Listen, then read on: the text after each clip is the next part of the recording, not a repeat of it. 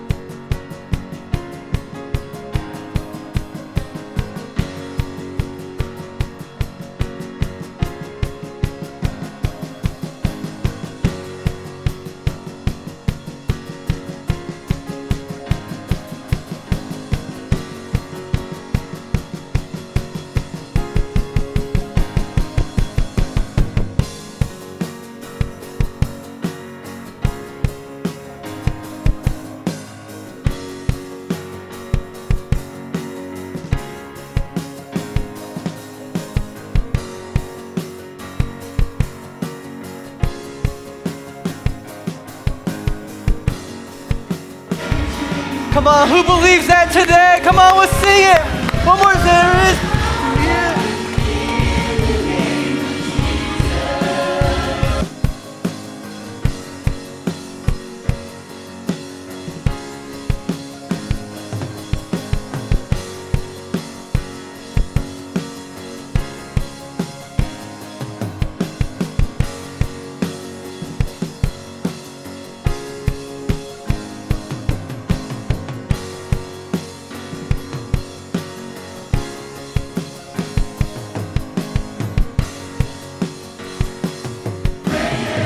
Come on, let's thank him like those chains are broken. The addiction is broken. Come on, man.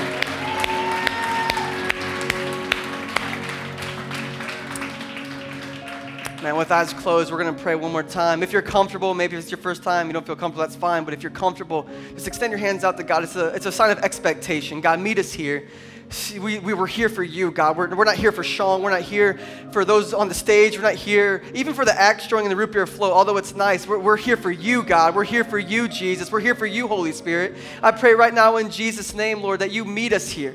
I thank you for every broken heart in this place, every mended heart in this place. I pray for anyone going through depression in this place. Maybe someone who's been hurt by the church. Maybe someone who has been ridiculed by the church. I pray this is the moment you mend broken hearts. This is the moment where you reveal yourself to lost people who say, you know what, well, if I come in this place, the roof is going to cave in. But Lord, we're thanking you that the roof didn't cave in because you ran out of the church doors to go find the outcasts and the misfits and the lost and the addicts. You sat down with tax collectors and sinners so you could bring them back to you. And Lord, you're doing that in our church, and we are forever grateful. Holy Spirit, I pray that you would meet us in this place. Thank you for the fathers in this house. Thank you for those spiritual fathers, the dads, the stepdads. Thank you for all those who are making a difference in their home. I pray, Father God, that we wouldn't just sing a song today, but today we believe that you have broken every chain because of the resurrection. You broke the grave and you broke our chains. And those who believe it say amen and give God praise. Come on. Amen. Go ahead and give a couple people a high five. Say happy Father's Day. Tell them you're glad that they're here. Man, you guys know how to worship. That's for sure. That was fun. Who had some fun during that? Anybody else have fun? Woo! Your pastor needed that. I'm going to have Sue stay up here with me for a little bit because I'm going to kind of set kind of what God wants to do in this place. It's going to be a little bit different today, but I do want to say happy Father's Day first and foremost. Can we give it up for our fathers in the house? I'm so thankful. In case you're wondering, my name is Sean Jensen. Me and my wife have the privilege of serving as pastors here at Authentic Church. And if you don't notice by now, God is up to something in our hearts. He's very up to something in our church. I think we're on a pinnacle of something brand new and fresh, and I'm ready to see what God has for it. I'm ready to be a church that's united to step into everything God has for us. And I love seeing what God is doing in our church. And I want to say happy Father's Day to my father back there in the sound booth. I love you, Dad. Wade Jensen, Waddy, whatever they call you. His nickname in high school was Waddy. How cool is that? Happy Father's Day to stepdads, spiritual fathers, and you know what? Single moms. We love you. We know sometimes you have to do both roles, and so let's celebrate all the single moms in the place too that have to. We love you so much. We know sometimes it's hard. And even the single fathers who are here that have to play both roles, we're praying for you. I hope that this is a place you can be encouraged and find life. We are going to open God's Word because that's where we find freedom. I'm really encouraged by this message. And this isn't I know we cheer a lot at this church and we respond, which I encourage you to continue doing. But this is a message that you may not respond because you might have to reflect. Sometimes we respond and sometimes we reflect.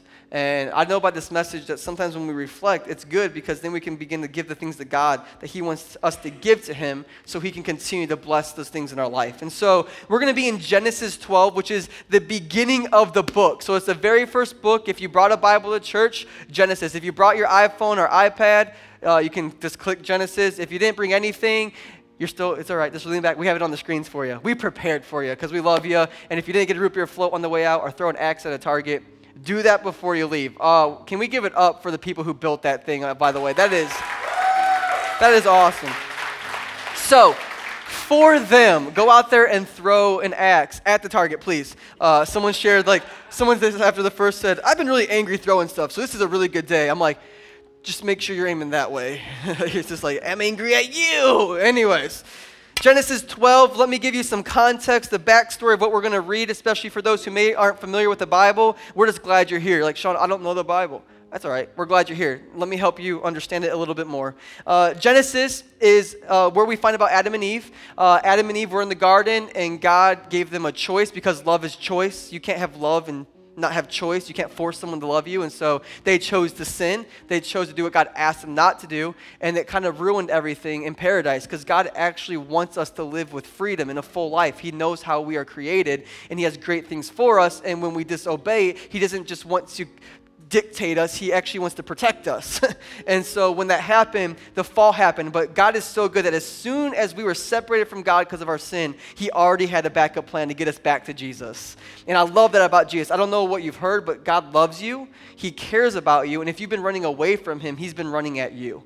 The moment that Adam and Eve sinned and ran away from God, God was already running towards them a workout plan, and His name was Jesus. So what happened was God said, I have to create this plan. I have to create my chosen people called Israel. I have to birth a brand new people named Israel, a community of people who I call my children, and I'm going to do it through this man named Abraham. And I thought, what better on Father's Day to talk about Father Abraham? And some of you maybe grew up hearing that. You might be singing the song in your head right now. But Father Abraham is actually where Israel came from. When he was called by God, he was in his 70s. He couldn't have kids. God said, you're the perfect person to bring a whole family through. I know God chooses the people that don't make sense, but thank God, because if He didn't, I wouldn't be up here right now. And so that triggered good. You're like, me too, Pastor. Me too.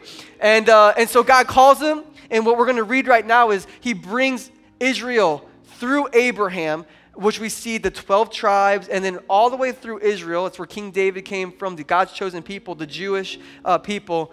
Jesus comes through. So Jesus comes through Abraham's faith.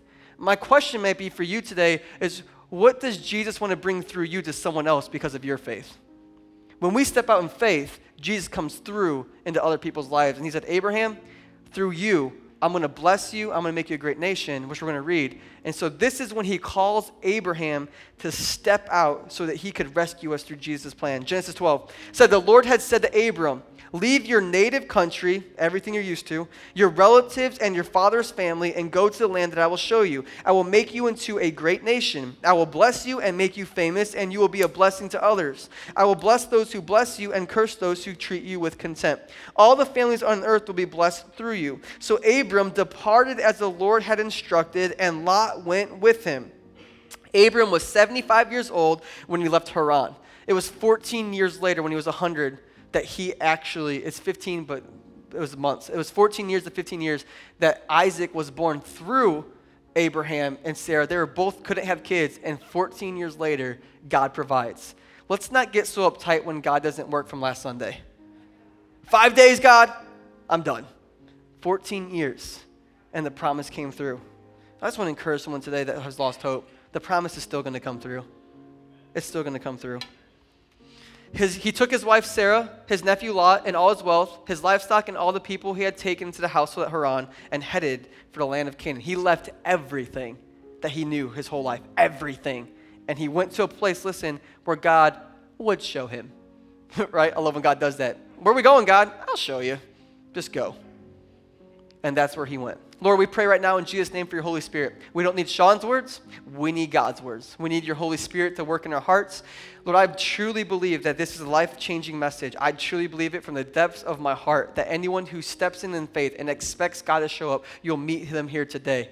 I pray that we would reflect, but we would respond in faith today. In Jesus' name, amen and amen. Can you help me tell the title of this message by finding a few people and asking them this question? What did you bring with you? Ask someone, what did you bring with you? Come on, I want to hear you. Be nice. We're friendly here. What did you bring with you? It's a rhetorical question. You don't need to tell them, I brought my root beer float and my purse and my friends. Who brought their fathers? Come on, we're glad that they're here. There you go. Thank you, dads, for coming out. I'm going to talk about this in a moment, what happened in this time when Abram stepped out. But if you guys don't know me, let me tell you a little bit more about myself, because some people are new. This is their first time, and we're glad that you're here. My name is Sean Jensen, and my wife, again, is Lizzie, and we have two girls, Avery and Charlie.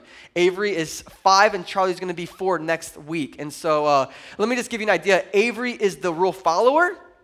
Charlie is the rule breaker. Anybody got those two separate? Like she's up to something. She's going to be a great leader, but she just pushes the envelope every single day. We were at Cafe Fontana here in town. Shameless plug. We were at Cafe Fontana getting some lunch, and as we were there eating, we were just kind of hanging out and stuff. And all of a sudden, I heard my daughter Avery go, "Daddy, Daddy, Daddy, Daddy." Now, how many people know, we don't mean to ignore our kids, but we tend to ignore the ones who never stop asking questions because we have built, this, familiar. Don't look at me like that. I'm not saying this is a good father. I'm just saying I'm working on it. But sometimes, Daddy, Daddy, Daddy, Daddy. You're like, what, right? You're like, what do you need, Avery? And she goes, Charlie's trying to steal a spoon. I'm like, Charlie's, and I look over, and Charlie has a little spoon in her finger, and she's putting it into my jacket. And I look and she's like, and I take it, I'm like, Charlie, we don't steal. That's not your spoon. She liked it because it was kind of smaller. It wasn't too big, but it wasn't a baby one. It was Charlie's spoon. She's like, this is Charlie's spoon. This is mine. And so I was like, no, we don't steal. And we went back to eating and enjoyed our Cafe Fontana and decided to come back home and hang out. And as I was at home, I began to take my jacket off. And as I was taking my jacket off, I heard this metal sound hit the floor. Yeah, my klepto daughter, right? I hear ching, ching, ching. Right away, I was look down. And I was like, she stole the spoon. But she didn't just steal the spoon after I told her not to steal the spoon. Fool me once, right? She still put it in my pocket, and I had no idea that she put it in my pocket. That is scary. She is 3 years old, church. Pray for me. Just pray. They're the ones stealing your kids' snacks back there, And I look at that, and I'm like, I had no idea this whole time that she put it back in my pocket. This whole time, I didn't know that it was with me. I didn't know it was there, but it was in my pocket. Not Charlie's. It was in my pocket. And I was like, hey, have a nice day. Yeah, Pastor Sean, you should come to church sometime. It's great. It'll be awesome. No, it's great. Yeah, and I'm taking their spoons. I'm like... Little did they know, right? I didn't know. So just to show you the difference of Charlie and Avery, let me show you how Avery responded. I got it on video, just so you know. This is literally raw. And this is the difference in my daughters. One is excited she got a spoon. One of them is, why are you crying? Because I don't want you to go in jail. Baby girl, I'll take the spoon back, I promise, okay? Oh, I'm so sorry. I'm sorry if I made you guys cry, because I'm about to cry. I'm not going anywhere. And then you got Charlie. Did you get a spoon? And gone. I'm out. So those were my girls, and she thought I was going to go to jail. I didn't, and if you're watching, I'll bring it back. I promise. Love you guys. All right, so I talk about this because I really thought it would be fitting as we talk this Father's Day, but for everyone in this room, that so many times we don't realize that there have been things that have been placed in our life that we don't even know that are attached to us. But when we get home, or when we get in our household, or we live long enough, we realize there was some things in our pockets, some attitudes in our pockets, some addictions in our pockets, some things hanging to us from our pockets that we brought with us that we didn't know until maybe the family begins to get bigger. Maybe the tempers begin to flare and the trust problems begin to grow and the unfaithfulness comes out. And the problem is, and I don't know about you, but I'm speaking for personal experience, we can go so far not realizing that there's been something placed in our life that begins to expose itself, and boom, right there, it falls to the kitchen floor and there's that spoon. This whole time we didn't know it was with us, and then it rears its ugly head. And I want to talk about that today and encourage you. The reason I'm talking about this isn't to shame anyone. It's to save us so that we can have a better marriage, a better life, and that we can find healthiness in what God has for us. And we're going to address those things. But listen, I got to talk about this. You're like, Sean, what does this have to do with Abram? We read the story. Did you forget about it? God asked Abram what? To go to a native country, leave his native country, leave his relatives, and listen, and his family, his father's family. He said, leave them all. But we find out in Scripture that Abram took his nephew Lot. We always overlook this, and I don't think we talk about this enough. I'm going to give you some evidence here. He actually took something with him that wasn't supposed to go with him. And we can do the same thing when God begins to ask us to step through the life of faith and to move forward. Sometimes, yes, we do it maybe on purpose, but on accident. But when we step out, we take something with us. Because sometimes if we're honest with ourselves, we don't know if God's really going to show up. See, Lot was Abram's nephew. His nephew, which means that maybe if he couldn't have kids, at least he could probably live it through Lot. So I want to talk about this because Lot was never supposed to go with Abram. And what does this look like for us? What does this look like with the spoon? It looks like this. Have you heard someone say, hey, he got that from his daddy? He got that from his mama. Oh, that's from your great-great-grand, right? It's come through the lineage. What have we taken from our father's family that we're still dealing with today? I'm talking about what the church would call generational curses. I know it sounds pretty intense. We'll talk about that in a second. But what am I talking about is we've seen our grandfathers deal with it, and our grandmothers deal with it, and our parents deal with it, and now I'm just dealing with it. Like, you remember, oh my gosh, I sound like my father, right? Like, oh my gosh, did I just say that? Like, I will never be my mom. I will never be my father. And then the kid comes in, and you're like, I brought you into this world, and I can take you out. Oh my gosh. Like, you know what I'm saying? Like, it's like all in one moment that you realize that it can't. What have you attached yourself to? He took Lot. He was never supposed to take Lot. My question is for us, what have we brought into our families that we were never supposed to bring into our families? What are some things they do? Because if I'm talking personally, there's some things in my life that I want to see victory over that is still in my life. But I believe that if it is contrary to God's word, God doesn't want it in our families. If it's not part of his obedience plan, because he wants to protect us. And the truth is, Lot actually means a covering, a veil that keeps their head from God. That's what his name means. Keeps their head from God. Which means this whole time Lot was with him, it was keeping a veil between blessing that God had for Abram's life. Look at this. There's two accounts that happen. He takes Lot, and this maybe you can relate to this. Genesis 13:7-8. It says, so disputes broke out between the herdsmen of Abram and Lot. At that time, Canaanites and Perizzites were also living in the land. Finally, Abram said to Lot, let's not allow this conflict to come between us, our herdsmen. After all, we are close relatives. I laughed because I almost made a joke about the Canaanites and Perizzites, and now I'm going to. They should call an Orkin man. Anyway, so finally, let's think about that. After all, we are close relatives. So first off, we realize he brought Lot, and it brings conflict. It brings chaos to where they have to actually separate, because he was never supposed to bring Lot. When we bring things in from our fathers or grandfathers and things in our life, it brings chaos into our family. It brings disputes in our family. It brings conflicts into our family. It brings conflicts into our relationship. It brings conflicts into our church. I'm not just talking about maybe your close family, maybe your church family, but look at what happens right after that. Lot actually gets captive. And actually, Abram, since he feels he's responsible for Lot because he brought Lot when he wasn't supposed to, now he feels like he has to rescue him. So Genesis 14:14 says, when Abram heard that his nephew Lot had been captured, he mobilized the 318 trained men who had been born into his household. Then he pursued Kendrick Lamar's army until he caught up with them at, I'm sorry. He caught up with them at Dan. That's the first thing I saw, guys. Don't judge me. Then he pursued his army, caught up with Dan. So what's happening here? Not only did it bring conflict, he also had to use his energy in unnecessary battles. Guys, come on. This is going to hit so good this week. How many times have we spent fighting unnecessary battles because of our tempers? How many times, men, have we been trying, I'm sorry, dear, here's some flowers. I'm trying, here's some chocolate. I shouldn't have said that. You're not like your mom, I promise. I'm sorry. Don't look at me like I'm crazy. And the spout of temper and the spout of anger, you said some things that you're trying to clean up now. I'm not trying to say we're going to be perfect. What I am saying is we need to begin to realize that there's some things in our life that we have brought from our families and our families that we have accepted. And God's beginning to tell his church today, stop accepting what I have not accepted and find freedom in it because I want to bless you and your family. We can't have a full life and hang on to the things of the past.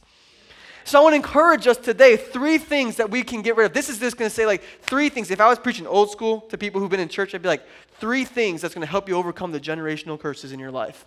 But I was like, that's weird. So I'm going to tell you this. What did you bring with you? And what do you need to leave behind you? We're going to talk about those things. So what does that look like? What does this look like? Maybe it's racism.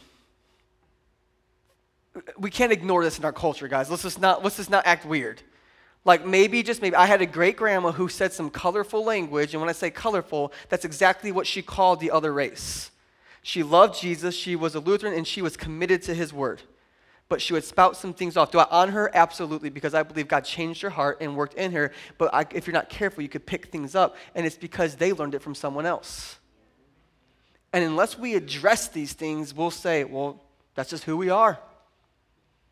That's just how we respond. Maybe it's anger. That's just how my great-grandpappy and that's how my grandma, that's how we respond. We just yell at each other and we fight and we get over it. But that's not how God wants to do it.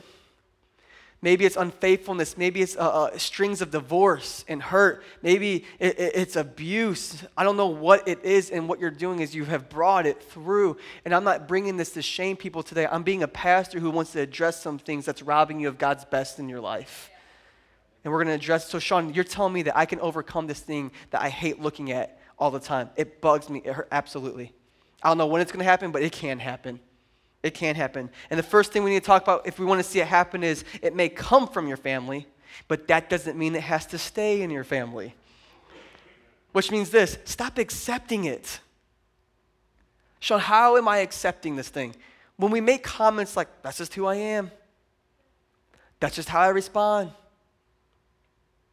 It's just a chemical thing in my mind. I'm not saying we don't use medicine. Just trust me. I'm not saying we don't use medicine to help with depression. I am not saying you don't go and talk to doctors. Please talk about your depression. You can talk about it here. You're looking at someone who used medicine when he went through anxiety and depression, and God brought me through it. I'm not trying to say that, but what I'm trying to say is you begin to accept something that God wants to deliver you from.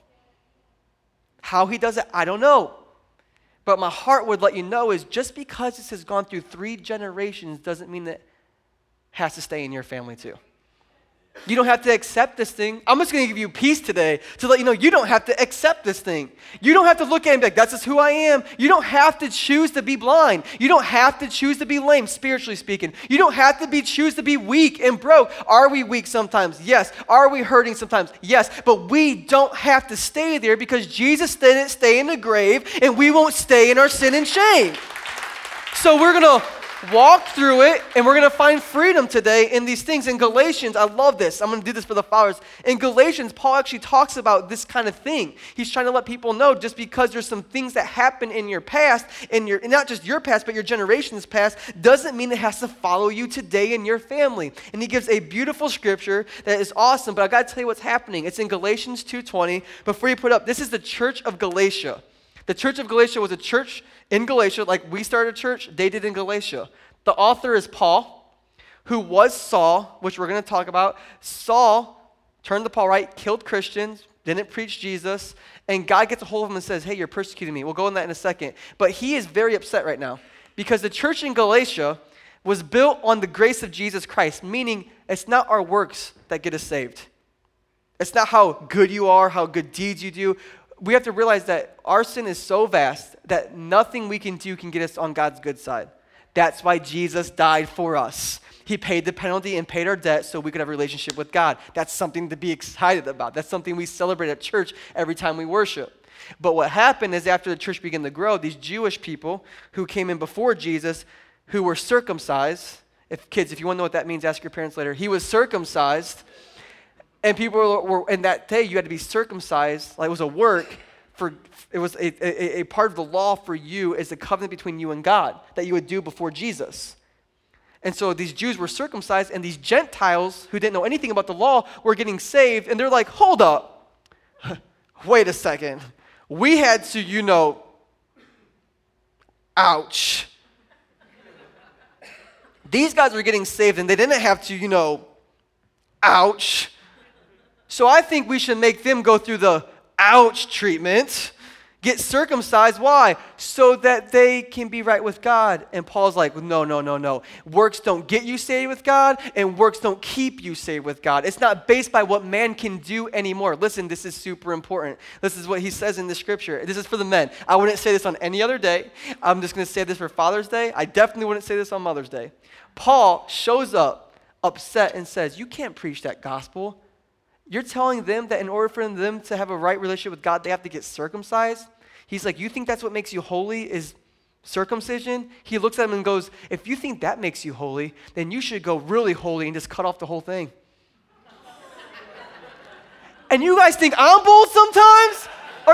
Paul just told a bunch of men, snip it off. Kids, we have authentic kids for him. I'm not trying to, that was for you, fathers. Come on, Braveheart, come on.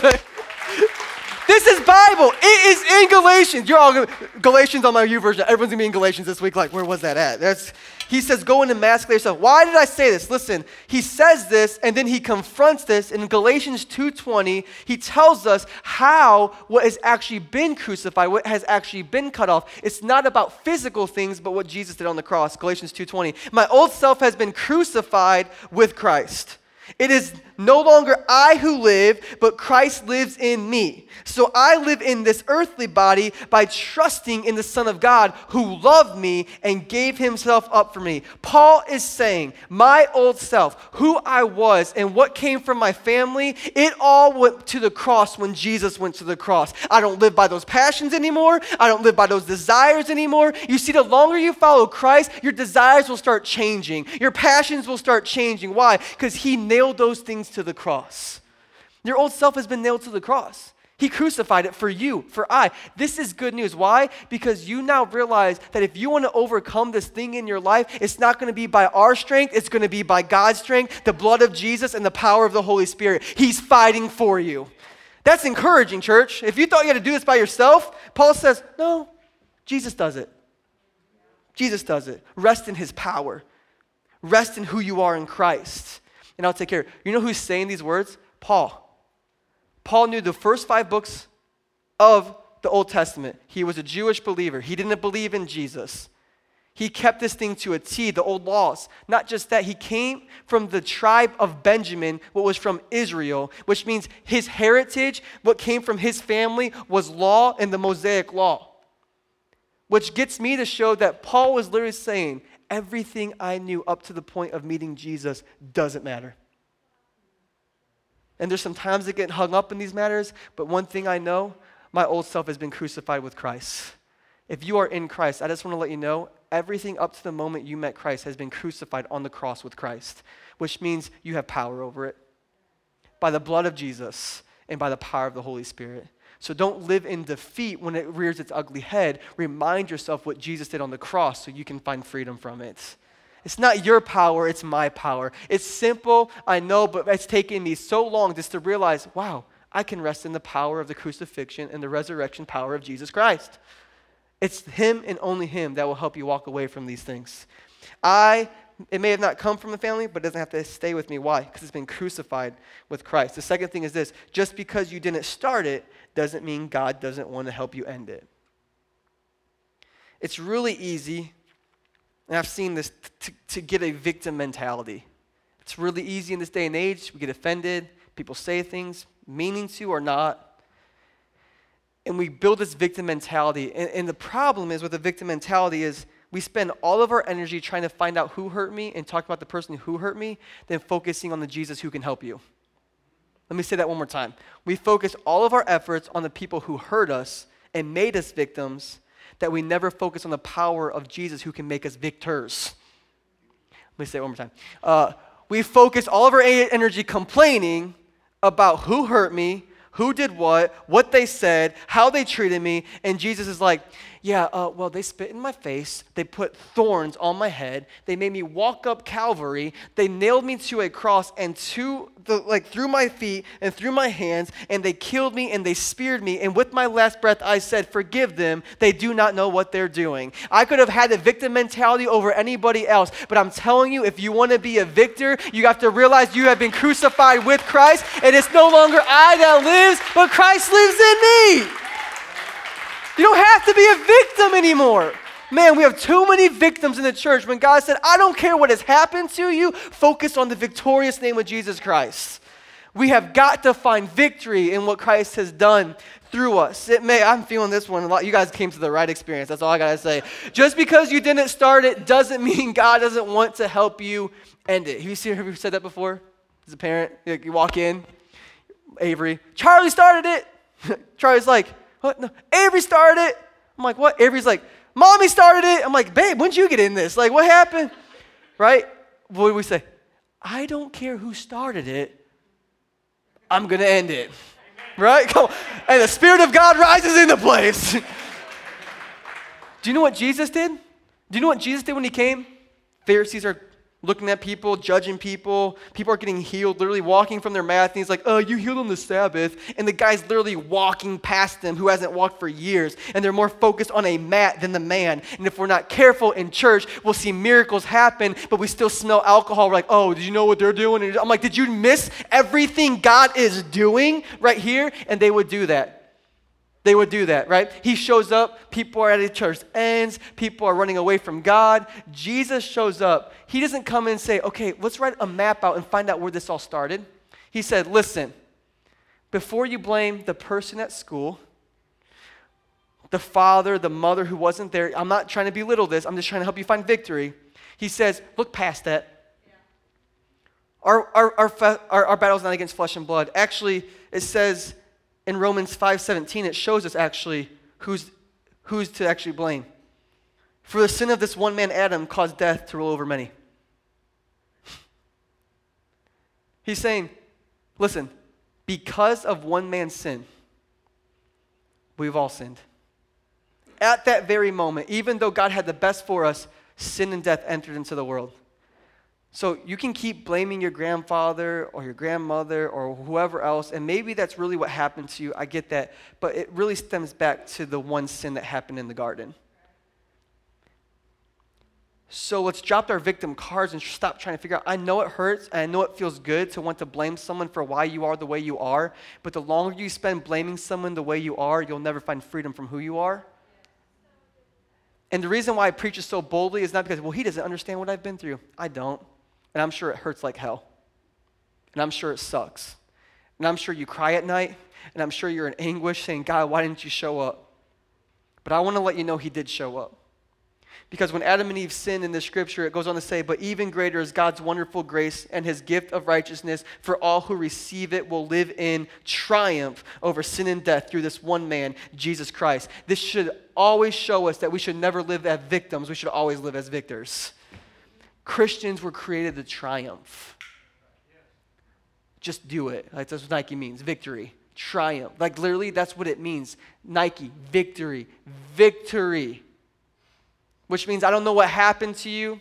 I don't know who did it, but one thing I know, whoever did it, Jesus wants to step in and say, hey, I don't know who started all this, even though he does. Like he's just like, listen, I know this is all happening right now, but I came here to end it, and I'm going to end the curse of sin and death on your life through my son, Jesus Christ. will you receive it? Because it says right here, those who receive it will triumph. For all who receive it will live in triumph, which means you have to receive Christ first to triumph over those things in your life. So this didn't come from mom, dad. This came from Adam and Eve sinning on there. And again, this is that generational curse we talked about. There's a story real fast where Jesus steps in, and they're trying to find out who started it, who did this, why is this person sick, why does this person have an ailment, and they're trying to figure out who they can pin the blame on. Man, we spend so much time trying to pin blame on people, and God said, if you would spend half the time just seeking me, I'd deliver you from it. Because once you find the person who hurt you, I can tell you, it's not going to resolve the issue in your soul. Jesus is walking with his disciples, him and his entourage. I can imagine what they look like walking through town, right? They're like, oh, here they come. I have pride issues sometimes. Like, that's the thorn in my side. I'm like, God, please work in me, use me. But if I was walking next to Jesus, like down, you better believe I'd be like rocking that. Like, I'm just like, yeah, you know who we are? Like, I always be like, it's Jesus. You're like, and Jesus like, stop, Sean. Like, humble yourself. I'm like, you know who we are? Let's go what happens, John 9. As Jesus was walking along, he saw a man who had been blind from birth. Rabbi, his disciples asked him, why was this man born blind? Was it because of his own sins or his parents?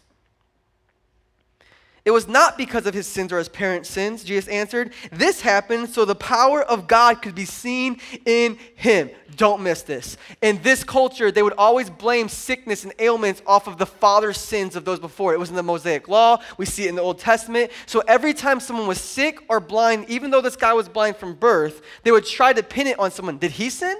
Was it his fault? Or was it his parents' fault?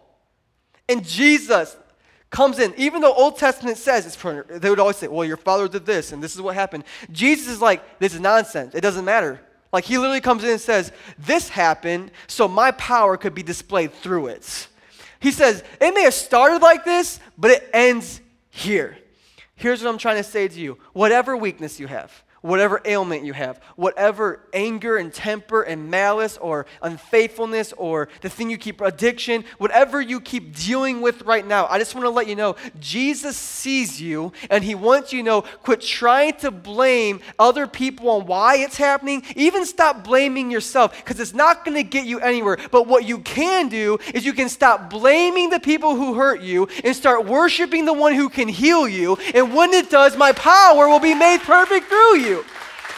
You know what I love about people who get this? They realize in this moment, right here, right now, you are still blaming people, but it takes someone to come and saying, I've been blaming people my whole life, but in this moment, it doesn't matter anymore. I need Jesus. And when he comes in, he'll make a spectacle of you and say, look at what God has done. We have many people in our church where people look and go, no way. I used to know that person. Why? Because his power was made perfect through them. So an encouraging thing is, it's not going to be your strength that's going to overcome this thing, and the very thing that's against you, God's going to use to give him glory when he defeats it in your life. Quit trying to blame. Who do you need to stop blaming now on why it's happened? Stop blaming who started it and start worshiping the one who can end it. His name is Jesus. The last thing is this. Don't let what you see on the outside discourage you from what God is doing on the inside. This is the hardest thing because we're talking about generational curses and breaking them. Here's the tension. Just trying to hear that. It's been coming for a while. You see, I sensed something 6 years in, that there was people who are excited, like the people who are here for the last couple months, who aren't as excited anymore because we've heard that these things can come off my life, but I still see them. And you're discouraged. And if we're not careful, we'll begin to look on the outside and we'll stop trusting that God is doing a work on the inside. So we'll stop seeking him. We'll stop worshiping him. We'll stop praying and studying because we didn't see the work he was doing on the inside, and so we stopped giving him space to continue to work, and we stopped the work all itself because we're looking on the outside. There's a story that God put on my heart of Jesus doing something pretty weird with his disciples. It's found in Mark 11. The next morning as they were leaving Bethany, Jesus was hungry. He noticed a fig tree in full leaf of a little way off. So he went over to see if he could find any figs. But there were only leaves because it was too early in the season for fruit. Then Jesus said to the tree, "May no one ever eat your fruit again." And the disciples heard him saying it. Weird. Jesus wants a fig Newton, shows up to this fig tree, our fig bars, they're the same thing, they're charging you more. He notices this fig tree has no figs on it, and he curses it and says, "No one will eat your fruit again." And the disciples heard him say it.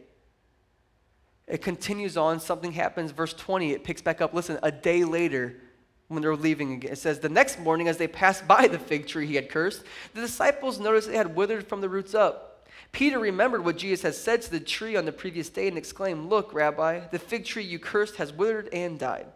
Jesus said to his disciples, "Have faith in God. I tell you the truth. You can say to this mountain, 'May you be lifted up and thrown into the sea,' and it will happen. But you must really believe it will happen and have no doubt in your heart. I tell you, you can pray for anything, and if you believe that you've received it, it will be yours. But when you are praying, first forgive anyone you are holding a grudge against, so that your Father in heaven will forgive your sins too." Sometimes the mountain doesn't move because of our faith. And sometimes the mountain doesn't move because of our unforgiveness.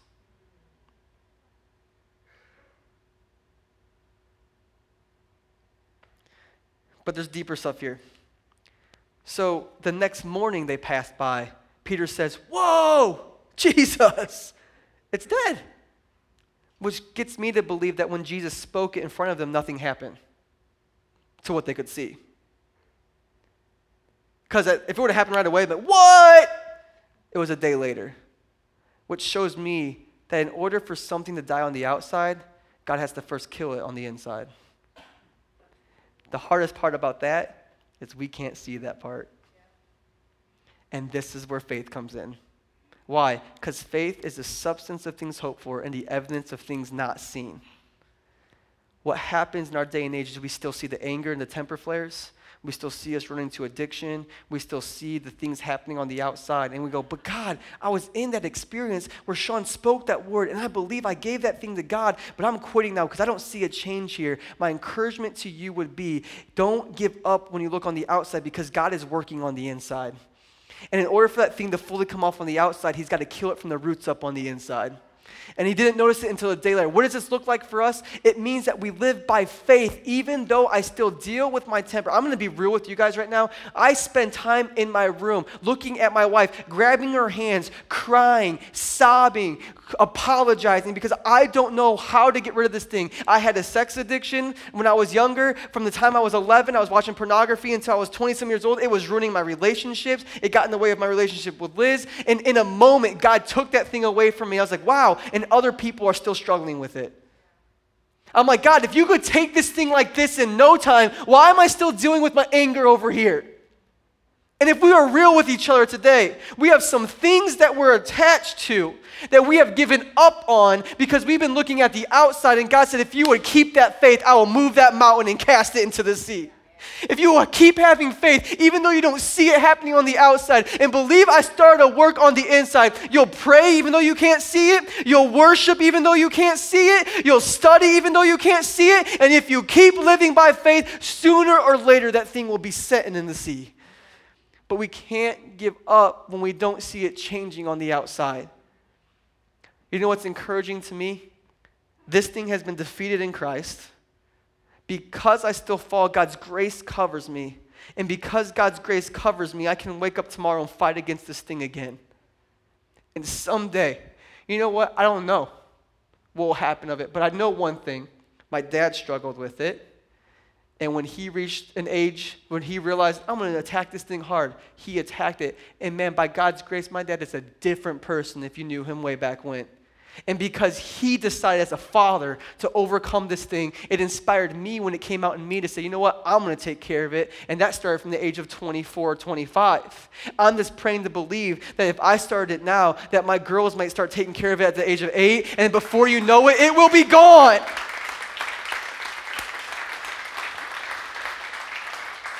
Maybe it's anxiety. Maybe it's fear. Maybe fear is locking you out of the best thing God's have for you. You got to fight. with the power of Jesus Christ, and you can't give up. You can't stop coming into a place full of faith and realizing that God is doing a work in you and through you. My encouragement for you today would be that. For those who have given up, do you remember when God spoke a word into your heart about a situation in your life? Maybe it was a couple years ago. Maybe this is the moment. Receive his grace. Live by faith. We're scared to talk about faith because we're scared that when it doesn't come through, we think we don't have enough faith. It's crazy that we can be coached and challenged in other areas of our spiritual walk, but when someone talks about faith, we go, oh, that's not it. It could be. It could be a moment where we're letting our eyes see more than what he said. Faith and doubt happen when we focus and believe what we see more than what Jesus said. And if he crucified my old self on the cross so I could triumph over sin and death, then I just believe I'm going to believe that until the day I die. Because even when that day comes, it's a graduation into heaven. The best is truly yet to come. The best is yet to come, church, when we live by faith. Worship team, come on, help me out. I'll just keep talking to them and encouraging them. Thank you so much for listening in these moments. Now listen, don't bank out yet. The reason I share this, you can't miss this last part. I love Philippians 1:6. It says, and I am certain that God who began the good work within you will continue his work until it is finally finished on the day when Christ Jesus returns. I love this because he's saying the principle, I began the good work and I'm going to finish it. But it's the last part. It's kind of like, how long could this take, Jesus? When he returns. When does he return? I want him to return now. I guess what he's trying to say is this. Paul said, I forget what's behind me and I strain towards what's ahead of me. Every day, I'm going to choose to get better. Every day, I'm going to choose to attack this fear. Every day, I'm going to live by faith. And even though the symptom still shows, I'm going to keep getting in God's word. I'm going to keep coming on Sunday. I'm going to get in the group. I'm going to study. I'm going to pray. I'm going to seek. I'm going to ask the Spirit to give me everything that God wants for me so I can be everything he's called me to be. Can I encourage you, don't lose heart if you've given up. God started to work in you. It's time to jumpstart that thing again. By faith. He said, forgive those. Right? Now, hear me out. I'm not telling people in here that you don't have enough faith. My point is this. Sometimes we need to address, am I operating in faith? Because every time we operate by what we see, we're not operating in faith, we're operating in fear. But when we operate on what he said, we operate in faith. Which means this thing can come off your life. He still heals. He still does miracles. The lame still walk. The sick still recover. Demon-possessed still find healing in Christ. It still happens. He's the same yesterday, today, and forever. But he said these words at the end. He says, and while you're praying, right, forgive anyone you have a grudge towards. Here's my encouragement. Who are you saying, well, I wouldn't be like this if it wasn't for? Well, my father wasn't there, so I have these issues. Yes, we acknowledge the issues. We don't accept them. Because God has more for you, and he can do it by faith. So in this moment, we're going to sing a song, and we're going to worship. Not just so you can sing, but so that you can ask forgiveness in your heart for that person. This is going to be the moment you forgive your mom.